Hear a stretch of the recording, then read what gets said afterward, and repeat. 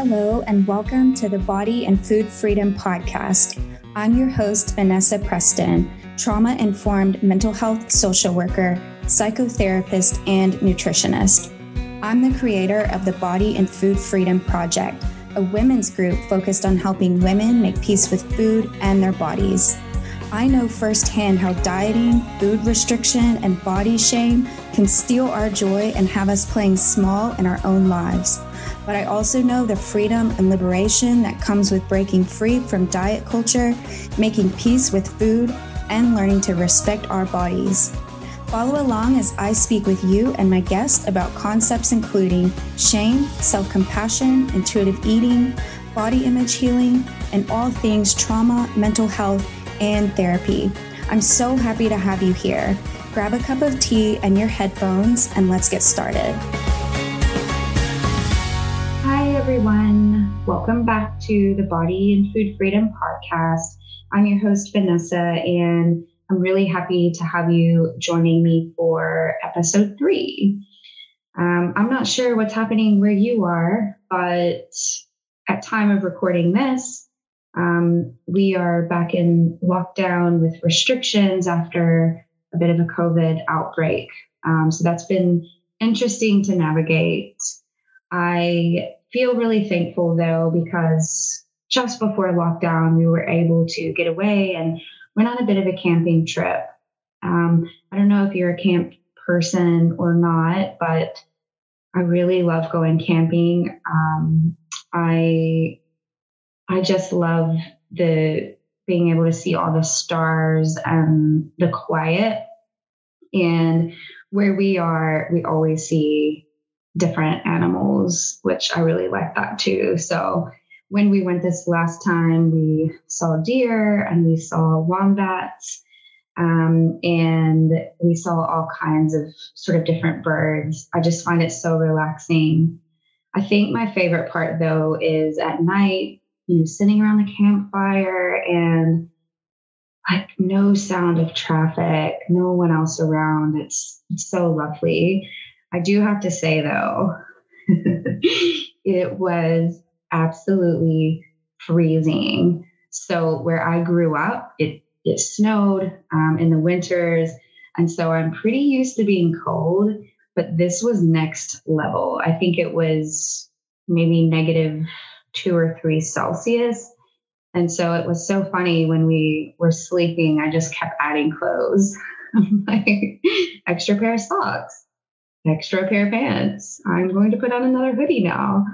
So it was so cold at night, but like I said, I feel thankful that we had that little bit of a getaway. And I hope you're well wherever you are, as you're listening. So today's topic is self-compassion. I know I've already talked about, or at least used this term. You may have noticed in my intro and probably in a couple episodes already. But self-compassion is something I talk a lot about with my clients, and we definitely spend time on it within my group program. And today, the information that I'm sharing with you is rooted in Dr. Kristin Neff's work and research. And so I'll be sure to include a link to her work in the show notes if you want to check that out more. I know she has some really great resources. So what is self-compassion? Self-compassion is the ability to turn understanding, acceptance, and love inward to ourselves, especially in times where we fail or where we're struggling. And so I've had clients ask, isn't that like self-pity? I don't want to sit around and feel sorry for myself. So that is not self-compassion. And we'll talk more about this as we go. But self-compassion is not self-pity, and it's not indulgence. It may feel like that if this is something that you normally don't practice, or if you grew up not feeling loved or understood or accepted. this might feel really strange. So, a little bit about what the research shows us about self compassion. One is people who are more compassionate with themselves are more likely to take personal responsibility for harming others, and they're more likely to apologize and repair the issue. This is because rather than staying in a place of shame, which is a topic for another day, but rather than staying in a place of shame where we feel like I am the mistake, I am what's bad here, right? Like we label our whole human selves as we as a whole, we're the mistake. And so self-compassion can help us move to a place of acknowledging maybe I made a mistake. I may have acted in a way that goes against my value system. So I hope you can hear the difference there. It helps us, move from a place of I am the mistake to being able to acknowledge I simply just made a mistake. I also came across a study, which again, I'm happy to reference in the show notes. But what the researchers did was they ran a 3-week self-compassion meditation with women of all ages. And what they found is that self-compassion can help mitigate body dissatisfaction. So the results showed that the experimental group, right, the women who participated in this 3-week self-compassion meditation, as compared to the control group, the experimental group experienced significantly less body shame. They experienced less of this idea that our self-worth is tied to appearance. And they also reported increased body appreciation. So that's so promising if you think about it. That's 3 weeks of practicing a self-compassion meditation. And those are the results that they saw. I don't know about you, but I find that so encouraging. And I think it really speaks to the power of what we can sort of, the changes we can experience if we're willing to lean into a self-compassion sort of practice. What we also know, and what I see in my therapy practice, is that self-compassion is a really important part of the treatment plan for a lot of mental health concerns. This includes anxiety or depression, and it's also a really big piece of making peace with food and around healing body image. Research also shows us that self-compassion and the ability to again practice this is linked to happiness. It's linked to emotional intelligence and wisdom, and it's linked to less rumination, which rumination is those racing thoughts where, we just sort of it's a loop. We sort of keep going over the same thing over and over again in our heads. So it's linked with less rumination. And for my fellow perfectionist or recovering perfectionist, this is linked with supporting people to overcome perfectionism. Something I thought about while I was sort of thinking about today and this topic is what I tend to see is when it comes to self-compassion for women, I think it highlights this tendency that women have to sacrifice themselves to meet the needs of others around them. And I think part of this is the conditioning of women within this culture. And it can lead to something called self-silencing, which would be a really good topic for another episode.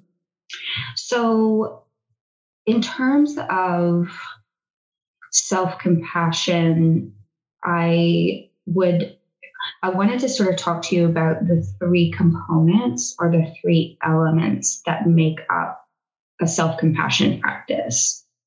And so one is this idea of self-kindness versus self-judgment.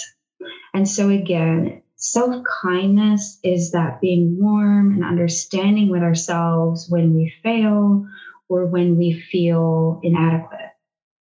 It's this recognition that we're all imperfect and that failing is just a part of growth and it's just a part of life.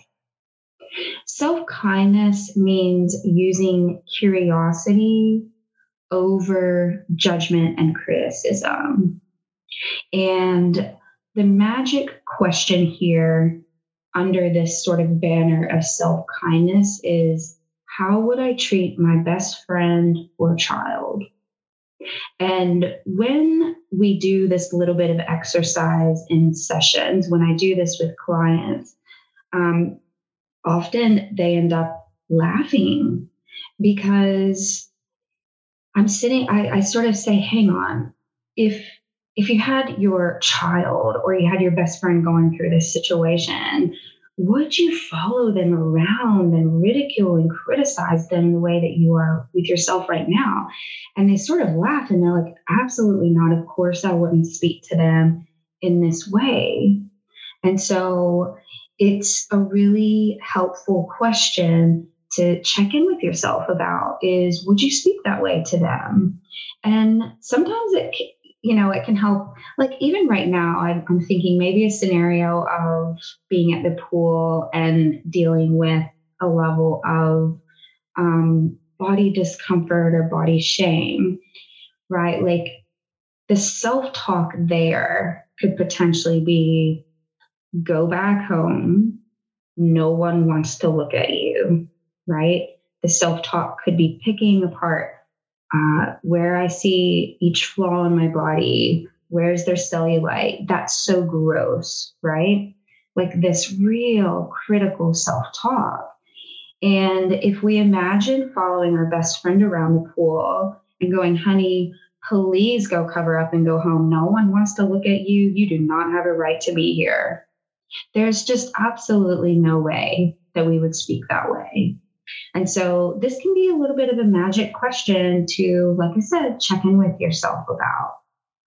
The other thing I thought about under this banner, especially when it comes to body image healing, is, I know this can be tricky, but this idea of treating our body like it's a friend too.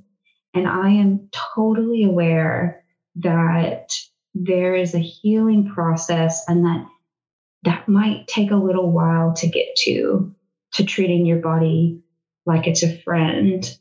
But I think, our bodies do so much for us, especially over the last, 18 months.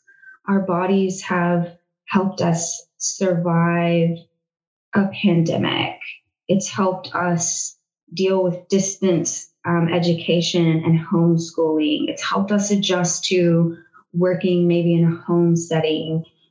It's dealt with the anxiety and the ever-changing rules. It brings air and breath into our lungs. It helps us smell the fresh smell of, baking bread.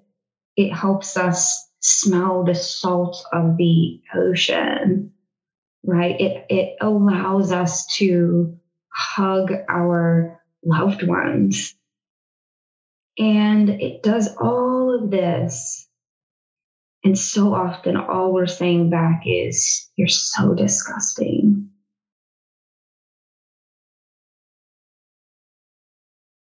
And so this self-kindness is so important, not just in our self-talk day to day, but in this body image healing.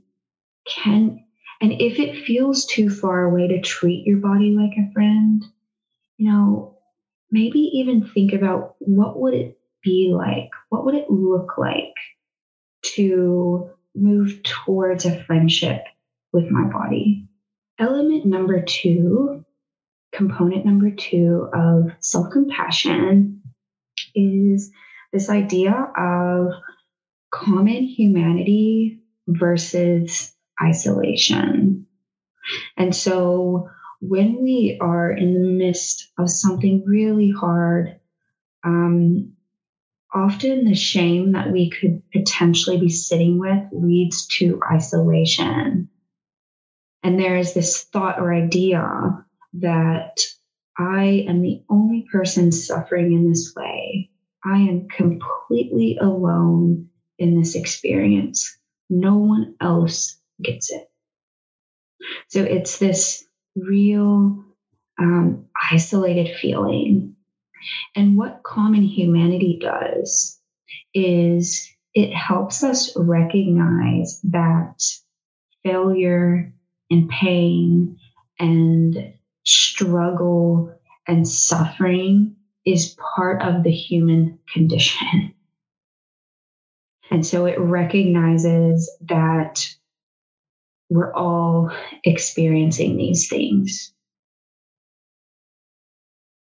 And so it's an important reminder when we're talking about self-compassion that other people are going through similar things, right? We're not alone. And I want to note something here. This does not mean that we need to compare our struggles. I hear people do this all the time. People tend to go, you know what? Yeah, I'm going through this, but other people have it worse. At least I'm not going through X, Y, or Z. And I get that I think that's an attempt to have this perspective, put things in perspective. But I think it's really important to, yes, we want to recognize other people are going through shit too. But we also want to balance that with validating ourselves. So while it's important to recognize other people go through stuff too, we don't have to let that lead us into comparing and dismissing our own feelings or experience. I hope that makes sense. The third component or element of self-compassion is this idea of mindfulness versus over identification. Mindfulness is a real buzzword. But in this context, we're sort of talking about this ability to observe our thoughts and our emotions in a non-judgmental way. It's this ability to notice our thoughts, but return to the present moment. It's this idea of not over-identifying. And so a little trick that I have for not over-identifying, which means we almost become the emotion or thought we're having. We tend to go, I'm so angry. Or the thought might be, I'm useless. And we can, like I said, we can sort of label ourselves as that. And so a quick trick is starting to practice saying, I notice anger. I notice the thought that I'm useless. So it's this way of practicing separating yourself from your emotions and thoughts. Such an important thing. You are not your emotions and thoughts. And ultimately, the ideal would be to get to a place of being able to feel and sit with our emotions rather than suppress or numb or avoid or over-identify, like I've talked about, which I know, again, that can be a process. I think one of the things I see in my practice is if you grew up in a home where you did not have permission to show emotion, where no adults modeled for you showing or managing emotions, this can be a bit of a process to learn to sit with and notice. So don't judge yourself harshly if this takes a little while for you. A couple tricks for observing your thoughts, and some of this is from acceptance commitment therapy. It's not the only one, of course, that talks about this, but it's this idea of using a visual to observe your thoughts. So this could mean, you imagine sitting in a movie theater and your thoughts are going across the screen, right? So it's like this idea that you're watching that. It could be watching your thoughts on, imagining watching your thoughts on clouds and sort of watching them move by. It could also, like, a good visual is sort of imagining your thoughts on leaves, sort of passing by on a river or stream. And so it can be really helpful to pair a visual of a way to, like we're saying, separate from your thoughts and imagine them sort of passing by. So I just want to summarize this for you. One is that self-compassion is a really important part of almost any healing journey. Any issue that people come to therapy for, self-compassion is usually a helpful part of the quote treatment plan. It's definitely a really important part of body image healing, which is why it is, like I said, something we work on in my group. The three components I want to summarize for you. One is self-kindness. How would I speak to a dear friend or my child in this situation? And can I have that same gentle approach with myself? With your body, self-kindness is this idea of moving towards, even if it feels really hard right now, just the idea of moving towards entertaining the idea of viewing your body as a friend. Number two, calming humanity. I'm not alone in this. This feeling or this experience is unfortunately part of the human condition. And again, we don't have to leave that to comparing our struggle to other people. We can validate ourselves while we hold this idea that other people are going through things too. And then the third component, mindfulness. Again, you are not your emotions and thoughts. We can observe them. We can be curious about them without sort of feeling completely washed away. I wanted to give you guys also a quick way of starting to practice this. So I always think a pause is very helpful. So if you're in a situation where you're noticing you're being really critical of your body, if you are in a situation at work, maybe you're going into a really rough meeting and you're noticing this sort of real critical self-talk, the first step is always to pause and take a breath or a couple deep breaths. I think what also can be helpful is changing your posture.